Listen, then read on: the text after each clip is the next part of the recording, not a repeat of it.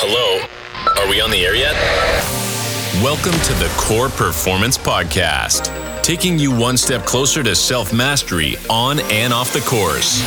Fire up that growth mindset, and let's dive into the core of elite golf and human performance. Now, here's your hosts, Ian Highfield and Andrew Losey.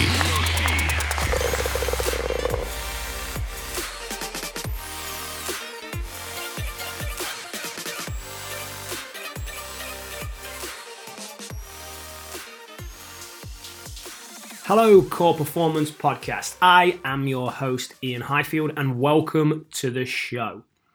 On today's show, we have a guest, and this guest, it's a first of many, I hope. This guest is actually a parent of one of the Core Golf Academy students. A few months ago, I was walking around the golf course, watching some of Team Core play in the state championship. And obviously, as I'm watching the students, I often speak to the parents. And I started to speak to this parent, and he had such an interesting story about a book he was writing. He was talking to me about the process that he's going through writing this book. He was talking to me about his motivation to write this book. And we started to connect this all the way back round to his son's golf and his son's mental game and the stuff that we're teaching at Core Golf. So it was a super conversation, and I'm so happy that we have managed to make this podcast happen. So sit back, relax, and get ready to listen to Mr. Mark Resnick, one of our many Core Academy parents, talk about his upcoming book, 10 Days with Dad, his reasons for writing it, and the journey he went on whilst writing this book. This is a great conversation. Mark is such a motivational, inspirational, caring, thoughtful, and reflective guy that I'm sure anyone listening to this podcast will pick up some great information that they can apply into their life. Hey, Mark, how are you? Ian, I'm great. Thanks for having me, man. Super excited to be here. Well, we're super excited to have you on the show. And obviously, we've got some discussions to be having about a book that you've authored, which is obviously very inspirational. It's an amazing thing to complete a book. But before we go into that, can you tell us a little bit just about who you are and kind of how we met and why we're on this podcast? That'd be an awesome start just to the listeners to hear. Yeah, absolutely. So my son, Sean Resnick, is a student at Core. He's one of your students. I think this is his third season with Core, and he just loves it. So you and I met just over the course of time when you first came on board, and we just kind of hit it off right away in terms of our interest and passion on the mental part of golf, and just mental preparation in general. I'm not a golfer per se. I hack around a little bit, but nothing like my son, Sean. You're not as good as Sean. That's really what you're trying to say right there without saying it. You're not quite as good as Sean. Yeah, and it's not even close. So, and I have no problem saying that. Yeah, but I'm always, Sean's physical game is good, and I'm always sort of subtly kind of pushing the mental part of it. It's just been something I've always been interested in, and just why people perform the way they do, and really honestly, just learning from my own mistakes in my own life. Just I wish I had done it this way when I was a kid. So. Yeah, that's pretty much it. I'm Sean's dad. I am a first-time author. The book is called 10 Days with Dad, Finding Purpose, Passion, and Peace During the Darkest Days of Alzheimer's. So obviously my dad is an Alzheimer's, was a patient, now is a victim. He passed away in August after a 7-year battle with Alzheimer's. And, just along the way, Ian, I started to keep in my journal ways. I was just writing in my journal about my dad and what I was going through. I just needed something to I just needed to grieve a little bit, vent a little bit. So I turned to my journal, and and all of a sudden I just I said there's something more here than just the journal entries, and I thought there was some good messages that I could bring about this and share with my children. So yeah, absolutely. I think, you talked about when we met, we first connected, and conversations seemed to be pretty free flowing. My grandma had Alzheimer's at the time. I'm going to guess I was about 7, 8 years old. And I remember she called my dad, his brother's name. And my brother had, my dad's brother had died in a car crash 10 years prior to that. And it actually turned out that my grandma thought my dad had passed away and that my brother was still alive.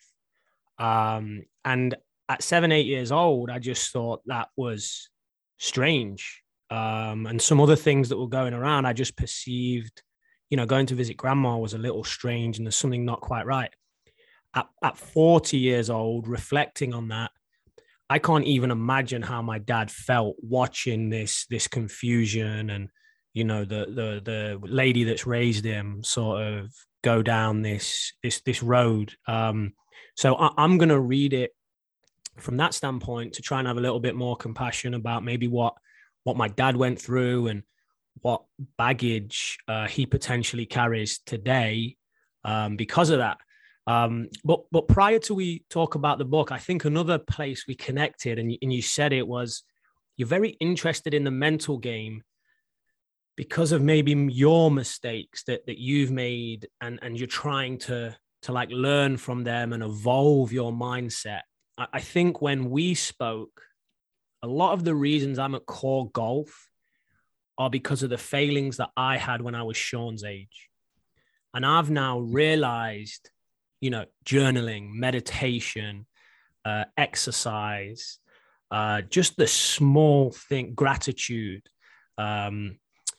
just the small things that you can do on a daily basis, a process-focused mindset as opposed to an outcome, goal setting, all of those things are so important to develop, but very hard to develop in the modern world. So I'm at Core because I failed. I didn't do those things. I'm trying to teach Sean these concepts so that they become habits in his life. And you mentioned at the start there that, one of the things you're trying to do is always learn from your failings. So I think maybe we connected over that as well. We have similar internal motivators. Can you explain that a little bit more with regard to yourself? Yeah, absolutely. Well, first of all, that's a lot to unpack. You, yeah, sorry. You certainly didn't. I'm sorry. I do remember the conversation about your grandmother, and that must have been. I can't even imagine watching, as a kid, watching somebody go through it because you don't really know what's going on. Not at the time, no idea. First of all, you didn't fail growing up. Neither one of us failed, and that's one of the key lessons I got out of the book is that I thought I was a failure. And I thought, I was a hockey player, not a golfer. So I played in college golf and college hockey. I did fairly well with it. And I've been fairly successful in my life, but I've never considered myself successful. I never thought I was a complete failure, obviously, but we're not failures. We're sort of just on our own path. You know what I mean? And yep. we have made a lot of mistakes. And I think what you and I are trying to say is that, I don't want to say we've had regrets, but I think we've missed opportunities just based out of immaturity or just how we grew up. And I think where the struggle, the challenges, we're always trying to take our experiences and learn from them and sort of impart them on our children, in my case. So I'm like, Sean and I are so different. You know what I mean? Like I was a grinder, Sean's got natural talent. I was a grinder. I didn't have natural talent. I had to work twice as hard as anyone else. And here I have this son who's just gifted. But at the same time, my mental game was a lot tougher than his. and I'm trying to sort of impart my experiences as a kid, as a teenager, and as a young adult, and now as a father, and trying to get him to be a little bit more mentally tough. The Core Performance Podcast. So, Mark, you said something very interesting there. You said we're not failures, and I completely agree with that. And I think a lot of that depends as well on your definition of failure. What I'm trying to do at Core is explain to the students that failure is inevitable and you learn from your failures. So I'm actually super grateful. Like yourself, I wasn't necessarily a great golfer. I was a good high school golfer, and I competed at state level, and I won at state level, but I played rugby in college. And it was when I got to college that, in inverted commas, I failed. I didn't get to that next level. And the reason I believe that I didn't get to that next level is because I didn't have an environment. I didn't learn the things that I mentioned before. I didn't learn about a growth mindset. I didn't learn about a process focus. I didn't learn about goal setting. All the things we're trying to teach at Core, I didn't learn about. However, I did learn about it when I was 26. And from the age of 26 to 40 now, I've imparted those things and I've been a lot happier. So even when I use the word failure, I'm not perceiving myself as failure. I'm almost perceiving failure as a good thing. Like, it built me and it gave me those stepping stones towards success, if you like. So for you on your journey, let's focus in on the book. When you were writing, were there any times where you were struggling or you were failing and you felt like quitting, but you didn't? And why? Why didn't you? How did you overcome those hurdles and those speed bumps in the road when it came to writing this book? Yeah, great question. So the interesting part about the book is that it was originally, I thought, a story about my dad. I thought it was a story about my dad and his journey with Alzheimer's, but it quickly morphed into my story. Just watching him, there was nothing unusual about growing up with divorced parents in the 1970s, early 80s. What was special about my situation was that my dad was the one who stayed in the house. My mom moved out. That was very unusual back then. So here we are. I've got my dad. I have two brothers. So there's four guys in the house. And, my dad didn't know how to cook or do the laundry. And here he is. He has to figure everything out for himself. And it was a very unusual upbringing because we didn't have a maternal figure in the house. So we kind of had to figure it out ourselves, including my dad. We weren't, we were close, but not emotionally close. There wasn't a lot of emotions in the house. So I kind of grew up, I don't want to say unemotionally or cold. I just grew up in an environment that, fend for yourself. You just kind of suck it up and figure it out, which is the complete opposite of how most people parent these days, right? It's just not like that. We're super involved in our kids' lives. For me, the book was, I've always wanted to write. The two things collided. My dad's diagnosis, Alzheimer's diagnosis, COVID, and then my desire to write, express myself at the same time. The three worlds collided. So it was a good timing for me to sort of experiment with this. The writing was about 3 years from start to finish. It took that long. And there were times where in the beginning of the process, the writing was great. I loved the writing. I would go to bed at night thinking about it, and I would wake up thinking about it at the same time. I was just super passionate about it, but it was a grind. It's a grind when you get that first draft done and it's total garbage, right? It took about 10 months to get that first draft out. And I was like, great, I'm done with the first draft. But it was pretty bad, like every writer's first draft is. So how do you know it was, in your words, pretty bad? Had you sent it to publishers? Did you give it to people that you valued? Did you give it to experts? Like, what was the process for you? Yeah, no, I knew it was bad because it was more or less a brain dump, right? I was just Yeah. trying to get all the words onto the pages, and I was just dumping everything out. It was sort of unorganized. It was very stream of conscious. There wasn't a lot of flow. There wasn't a lot of structure. I did a lot of telling, not a lot of showing in my writing. With I needed more examples. As somebody who's interested in writing and has been a pretty good writer his whole life, I knew it was like, all right, this is very unpolished. Um, at the same time, Ian, I actually enrolled in some courses online, and so I had some coaching, so to speak, because I wanted to take this seriously, and I knew if I invested in this, if I actually put money down in some courses and some coaching, it was accountability. It's like Sean and Core, right? It's, hey, we're paying a lot of money for you to be here, and I'm going to hold you accountable. I hate to say it in those terms that this is an investment, but it is. I'm investing in your future, You know, and I need you to be accountable. I've given free golf lessons in my time, especially at the start of my career, or free sports psychology consultations.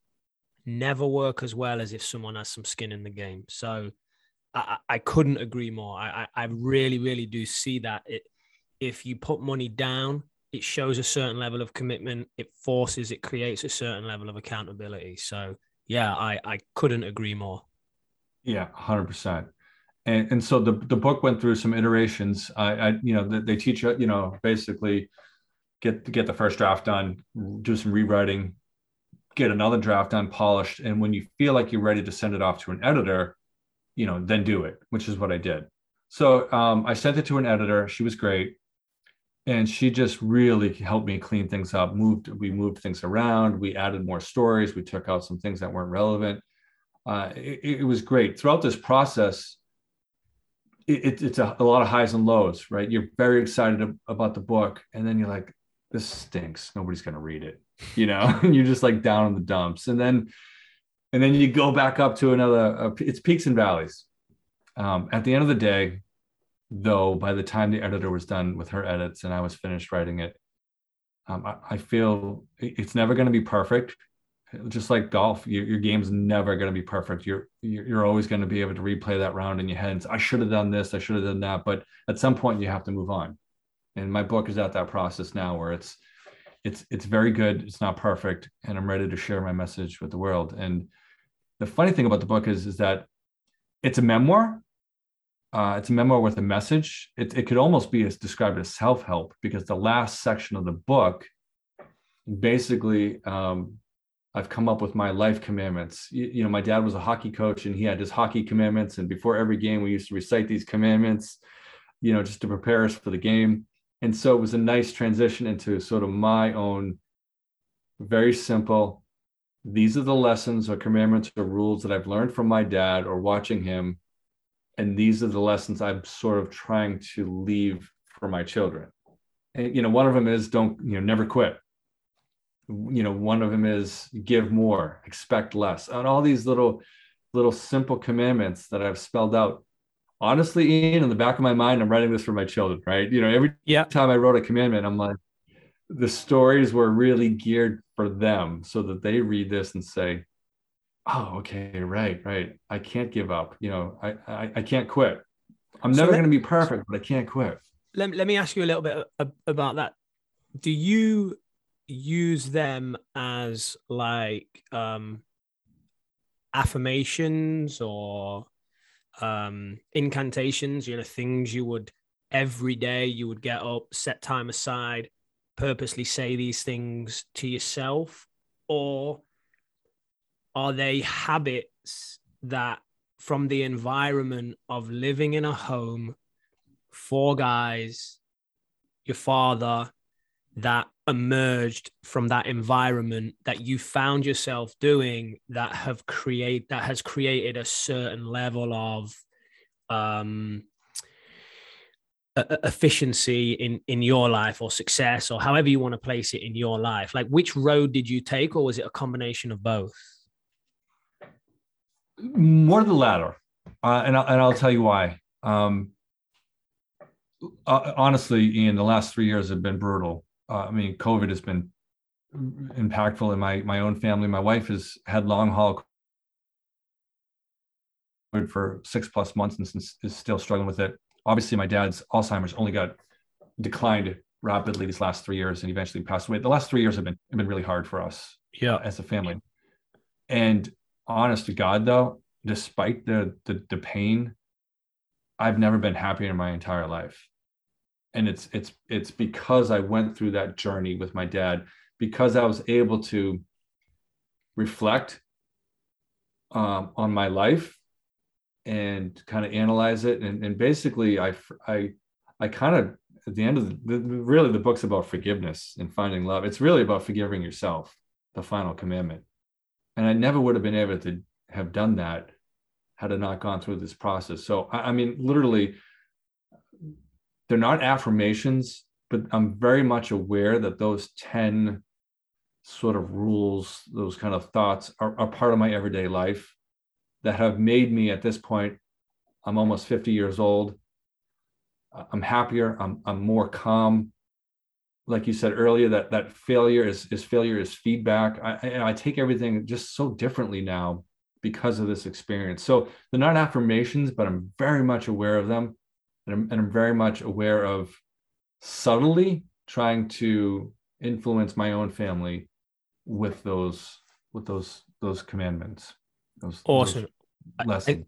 So can you, not to, you said this has been a very hard time, so I don't necessarily want to rehash it, but just to be clear on the time frame, your father got this diagnosis at the same time as COVID hit. Okay, so my dad was diagnosed in 2014, so it was 7 years ago. Okay. And so as his disease declined, then COVID really ramped up. And the what happened was, the impetus for the book was my dad could no longer live on his own. You know, his Alzheimer's, he couldn't take his medication, he couldn't drive anymore, he couldn't cook meals.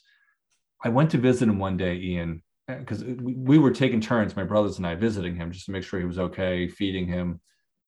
And one day I went and he was just banged up. He was just, he had his dementia his Alzheimer's had some hallucination effects. And he would see these little, we called them demons. And they didn't hurt him, but they were in the house and his hallucinations were really getting out of control. I went to visit him this day and literally I just said, we're out of here. I packed him up and took him home. Wow. And we were trying to find him an assisted living arrangement anyhow. I said, enough is enough. Let's go. And he spent 10 days with my family here in Walpole. And while we were looking to lock in an assisted living home, I was his caregiver for 10 days. And it was a wild experience. It was heartbreaking. It was funny. It was, we experienced so much love and companionship. And at the same time, he ended up going to the emergency rooms. It was a really tough week, but that was the kickoff. That was the brainchild for this story here. And just further, when he went to assisted living, it was 10 months in the next town over. And I saw him every day for 10 months. And I got to know him better than at any point in my life. We became even closer. Wow. So there was a lot of hidden blessings. That was a huge blessing in my life. COVID hit right after the first year of him in assisted living. COVID really ramped up to the point where once he moved from the assisted living to a nursing home, a month into the nursing home, COVID hit and we couldn't see him for almost 6 months. Wow. That was one I was wondering and wondered if there was a correlation or a causation or something between the two. Do you believe that, like, the friendship and the companionship that you and him are building, when that was removed, that potentially is a better medication than any pill that you can swallow, and when that was removed, do you feel like, not that it was removed when it couldn't be as personable as it was, do you feel like that had an impact on his decline? It had a massive impact. Wow. Because I was seeing him every day, I was pretty much the last person he he recognized, whereas his partner, my stepmom, was really almost one of the first to be unrecognized by him. And then everybody kind of worked backwards from there. But because I was with him all the time, I was sort of the last one to be unrecognized. That break, and I write about it in the book, that break really killed it. It probably killed him in the sense that he was in isolation. In the nursing home, the problem was huge, right? COVID. So he was in his room. He wasn't even with other residents most of the time. Wow. And by the time we were able to go back and see him on a regular basis, we had a couple months left, and then eventually we had the last time he recognized me was probably in the fall of 2020. So it was tough. COVID was tough. Yeah, again, you go into this story, and you said certain things about the background that you were brought up in and the home environment. And again, I think one of the reasons we connected, there's a lot of similarities with maybe how my family was to an extent. And I haven't seen my parents for maybe coming up to 2.5 years, because they're in England. I haven't been able to travel. Well, that's not strictly true. I have been able to travel, but every time I've tried to travel, something's come up. This Christmas, it was Omicron. Prior to that, my wedding, my parents couldn't come to my wedding because of their international travel ban. Prior to that, COVID got real bad, and there was 2 tickets that I'd already booked that had to be returned. Now, my parents are in pretty good health, and it's hard for me, who, I have absolute respect for my dad. I love my mom and dad, but we're not the warmest or the closest of families. We're not sitting on each other's knee, and we're not hugging it out at Christmas. We're more like playing games, bowling, and trying to win and joking around. So even someone who isn't from the most absolute loving and connected family that see each other on a weekly basis, this has been hard for me. I'm surprised actually recently how much it's weighed on my mind. So much so that I started talking to my wife about it. A lot of my frustrations that, when I shout at the TV, whether we're watching Fox or CNN or CNBC, it doesn't matter to me anymore. Whether it's the British government, the US government, I'm shouting at everyone just because I want to go home and see my mum and dad. So that's hard for me. I can't even imagine how hard it was for you. So I did pick up on something you said. You said you laughed a lot. So I want to try and shift gears on the podcast before maybe I start crying or something that way. Can you tell us a couple of the funny stories? Like you said, you laughed a lot. Do you mind sharing some of the things that made you laugh and the joy that you found from maybe seeing a different side of your father or building this different kind of relationship? Yeah, absolutely.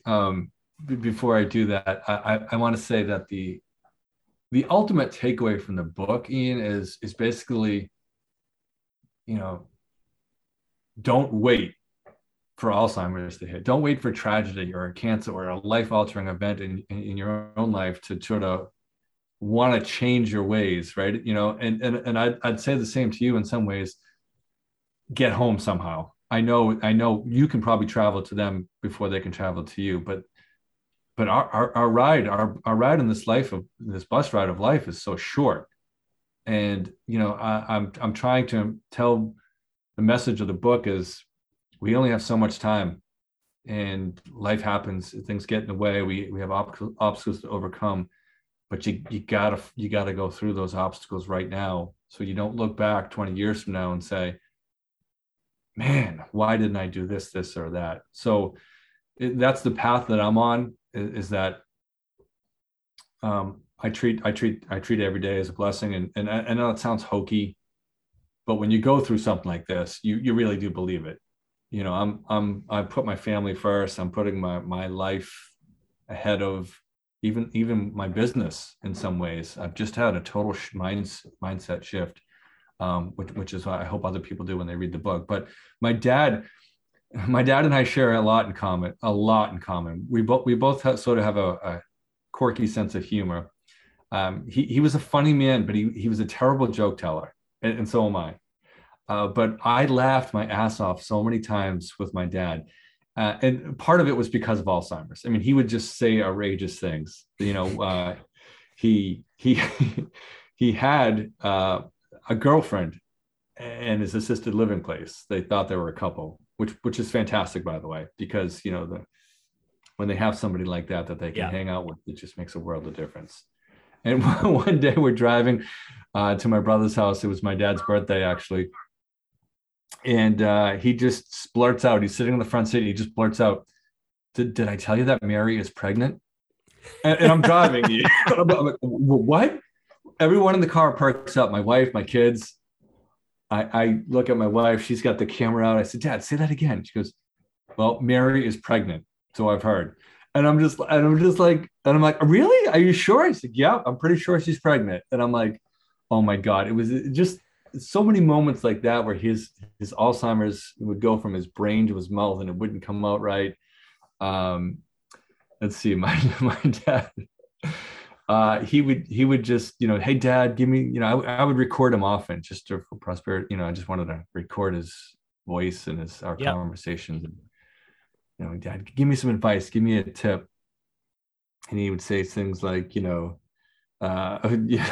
just like, I'm drawing a blank because it's in the book and I'm drawing a huge blank, but he would give me this advice like, but he was able to join in the laughter with you as well. And it all felt natural and it all felt almost a positive coming from this negative situation that you were in.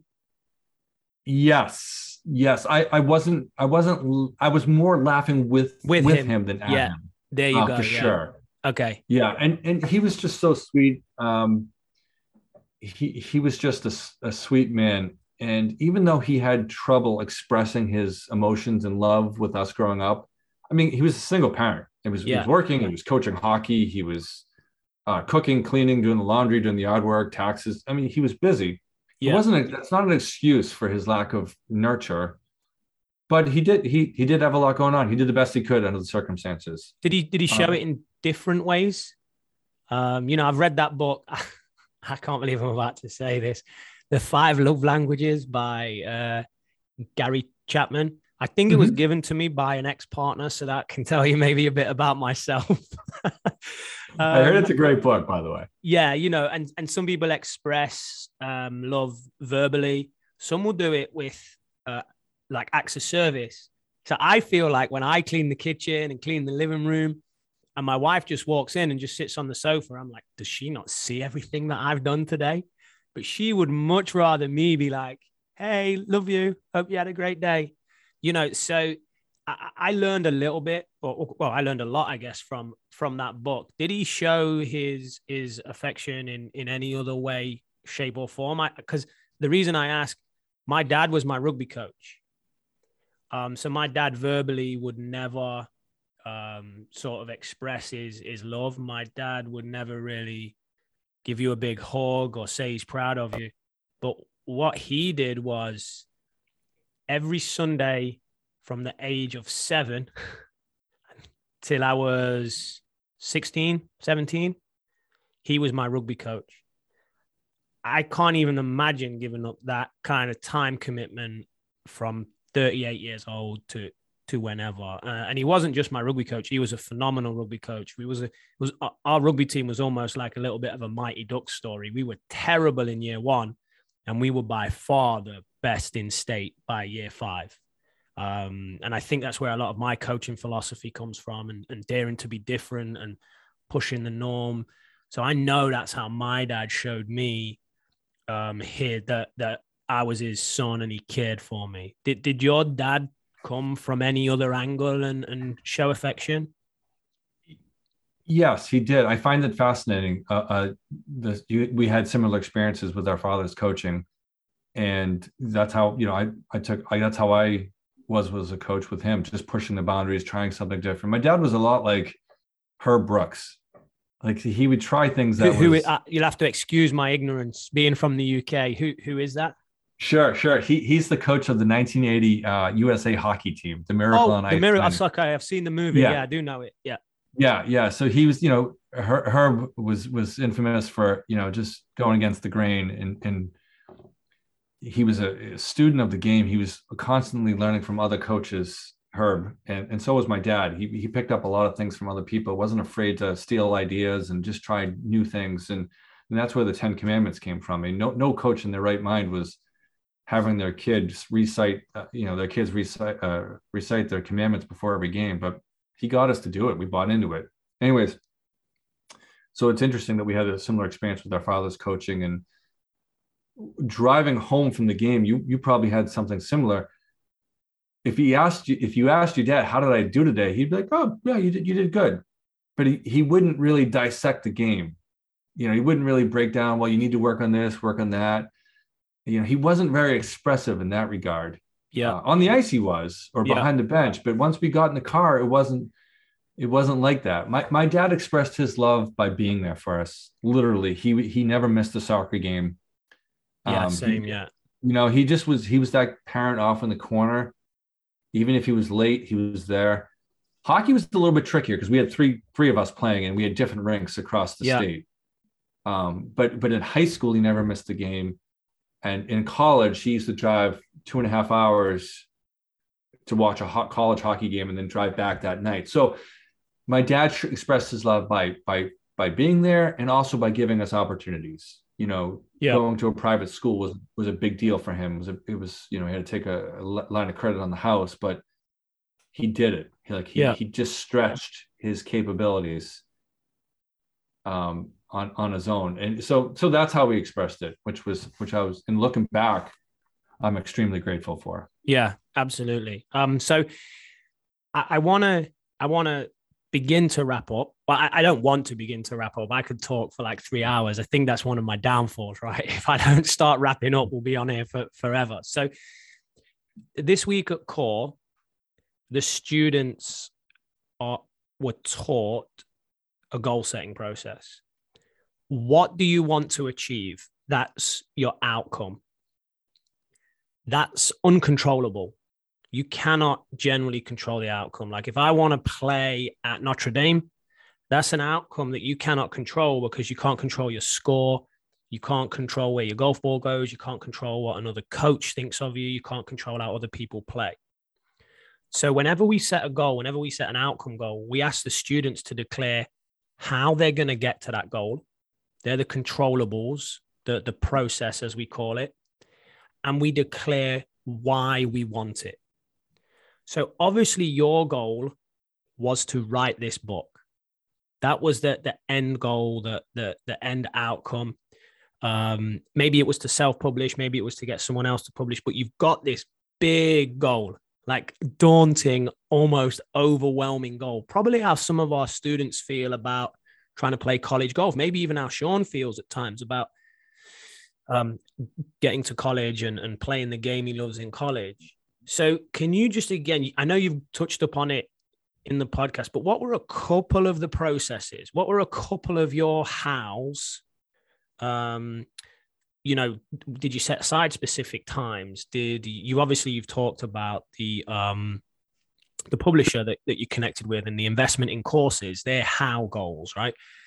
And then you've talked about why, but I guess what I would love is just a synopsis of how and why, just really emphasizing the real key processes that worked for you and your absolute motivation that kept you pushing. So the what was to write a book. So the key hows and your key motivation.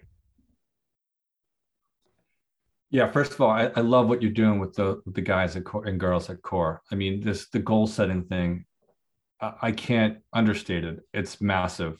Yeah. And kids don't want to hear that from their own parents. They need an outside person to reinforce that message. So I thank you for doing that. I love it.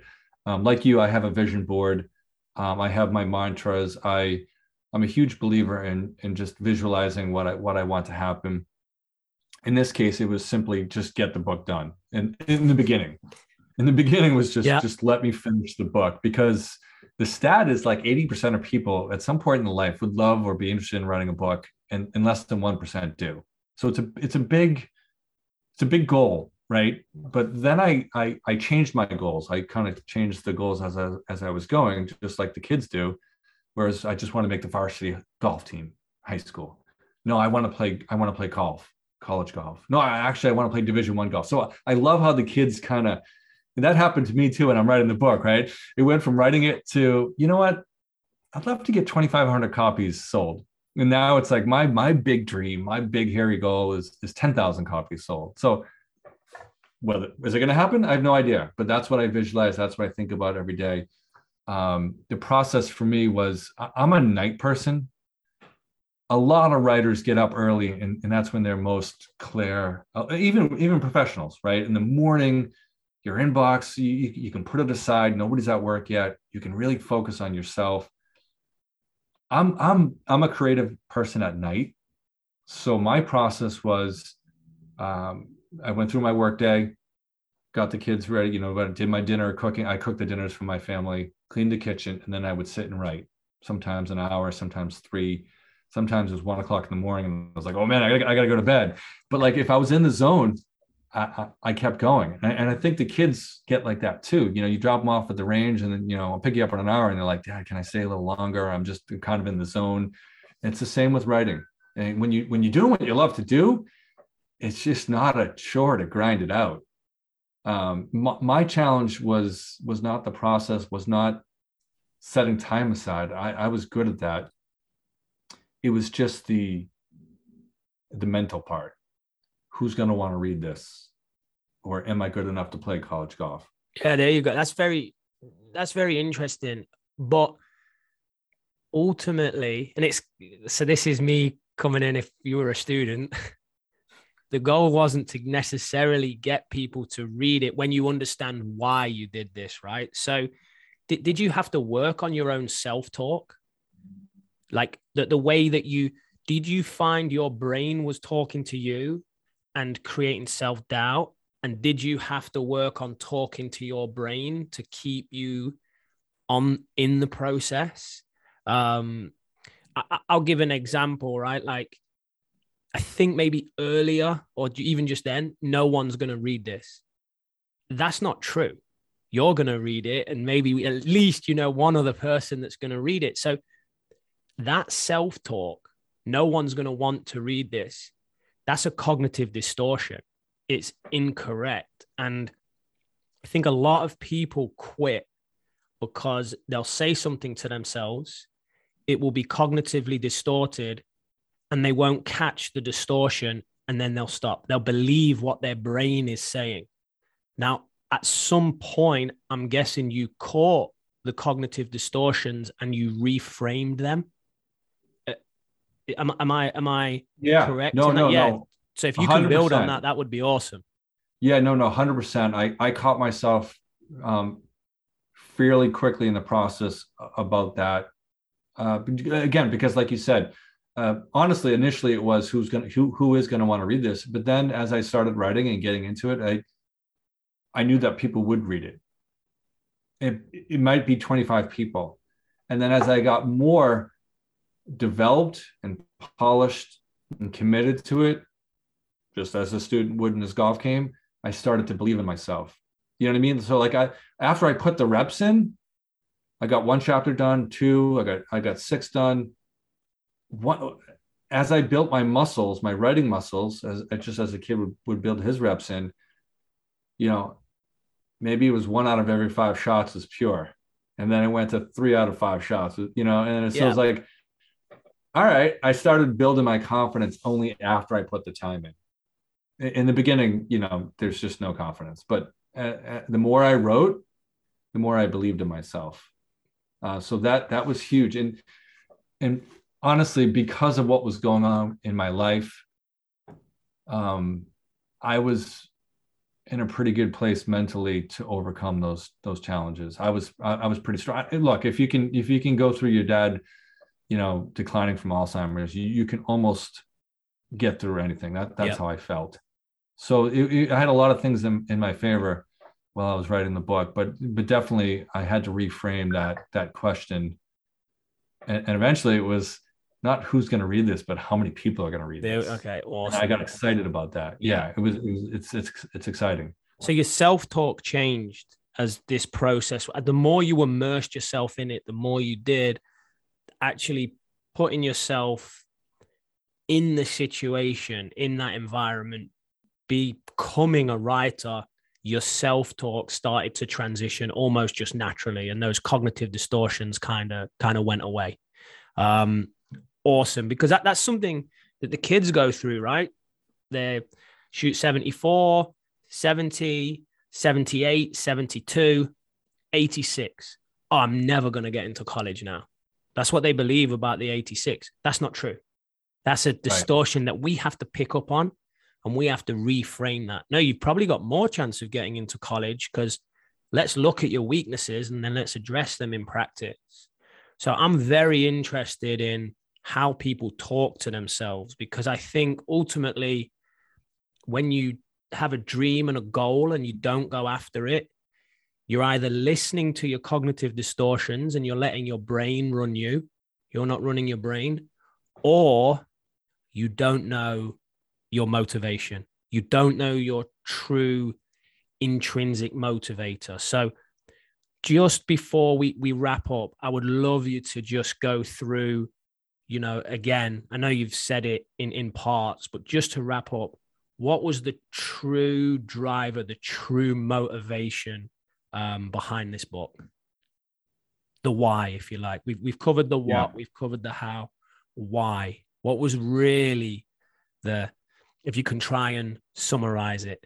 And that's so hard. I'm almost giving you an impossible question, because you've talked about so many internal motivators from so many different parts of your life.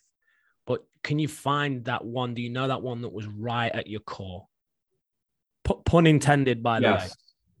Yeah, no, it's a fair question, and one that I've thought about a lot. I should have the answer to, and I do. At the end of the day, I wanted to, again, my target audience initially was my children, right? If those three were the only three who read it and to get something out of it, I'll be thrilled. So I wrote it with them in mind. But the why is, I want them and everyone else to believe that it's never too late and it's never too early to pursue your passion. That's really the why. I want people to know that. Don't wait for tragedy or illness or something bad to happen in your life to change yourself, to lose weight, to become a better student. Do it now because you want to do it. Do it for yourself. So whether you're 15 or 50, it's never too late. It's never too early to pursue your passion, because one, it's going to change the trajectory of your life. It just will. You'll just be so relieved and happy and proud of yourself for fighting for something that you really love to do. My fear is that so many people at the end of their life look back and say, "Oh my God, I wish I had done this, and this," and they just don't get it done. So that's the why. I don't want people to have an excuse. Get rid of the excuse. I want them to overcome their challenges right now. I want them to pursue what's their interest, their goals, their dreams. Look, I'm not saying as a 50-year-old I have a chance to play on the PGA Tour, but if I'm passionate about the game of golf, as an example, what am I going to do to work at it? When am I going to get coaching? Am I going to play in some tournaments? There are things that I can do. Do I want to teach golf? Whatever the example is, you can run it down the line here. It's just never too late. It's never too late. Yeah, that's a brilliant answer. I actually love, you said it's never too early either. Not many people say that. It's never too late is something we read and hear a lot. It's never too early is something that we actually don't hear that much. I just think that was I think that was a brilliant answer. And a great way, a very selfless answer as well, and a great way to wrap up the podcast. Do you want to talk a little bit about the book? Is there a website? Where can people follow you? Where can people buy it?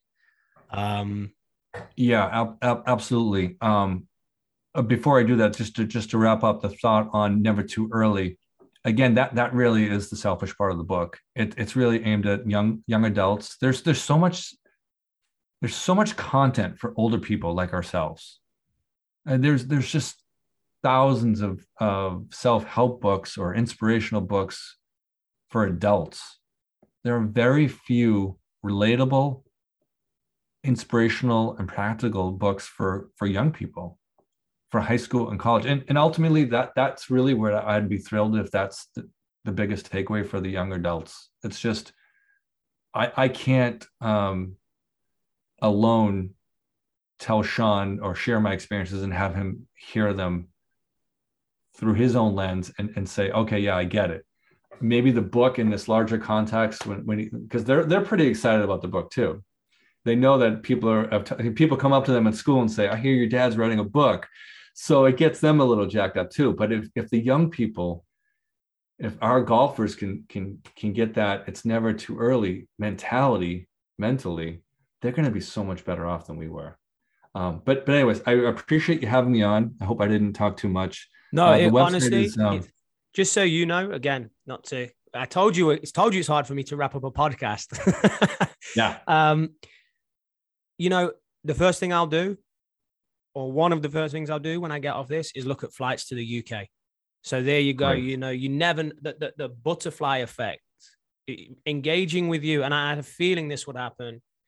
And that's why I wanted to selfishly do this in January. You were like, when I messaged you, you were like, well, let's wait till March. And I'm like, no, I want to hear about this now, because to me, the job that I do, especially with teenage boys and girls, it gives me energy. It makes me feel young. I'm trying to help them. And then this podcast, I'm speaking to high performing people. I'm speaking to people who understand their internal drive. I'm speaking to people who are process focused. I'm speaking to people who've got great messages.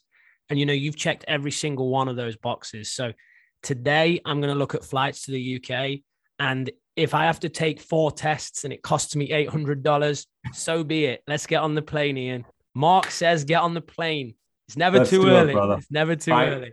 It's something. Yeah, I'm so happy to hear you say that. I really am. The book, again, I not a humble brag. I'm proud of the book. I think, a lot of, I don't say famous people, but a lot of well-known people write memoirs, and I just think I'm just a regular guy. Let's be honest, I am. But I think the messages in the book, I think reading about my experiences as a teenager and what it was like growing up with my dad and the struggles that I had, they're real, and they're different than my kids' struggles. But I think the messages are just I think they're pretty good. They're powerful, and I'm hoping it has the similar effect that it had on you. Like, just get on a flight and go. The website is markjresnick.com. Yep. And there people can basically subscribe to my email list, because at that point, when this podcast comes out in March 13th, it'll be available on Amazon. There'll be an ebook, softcover, hardcover, and an audiobook. So there's plenty of options for everyone. But really, it's markjresnick.com to learn a little bit more about myself and get in touch with me and connect with me. I'd love to hear people's stories. As you talk about your Alzheimer's journey, it's like cancer 30 years ago. Like, you just know somebody who's been impacted by it. Today, everybody has somebody impacted by cancer, but Alzheimer's is that next big. Unfortunately, it's going to become a lot bigger, which is so sad. Yeah. So people have stories. I'd love to hear about them. Perfect. Well, we'll put that out there. We'll get this out to the core audience, the core members, and as many people as we possibly can. It's such a great message, Mark. I can't wait to walk the links with you when the snow disappears. I've not been here a full year yet, but I'm assuming May, June, we might start stomping on the golf course, watching Sean and the rest of Team Core play some golf. So I can't wait to catch up and chat with you further next year. Can't wait, brother. Thank you so much. All right. Thanks a lot, Mark. Appreciate it. Have a great day. Thanks for tuning in to the Core Performance Podcast, your one-stop shop for getting to the core of all things golf and human performance. Be sure to subscribe so you never miss an episode. For more information or to connect with Ian and Andrew, check us out on Instagram at Core Academy. We'll see you next time.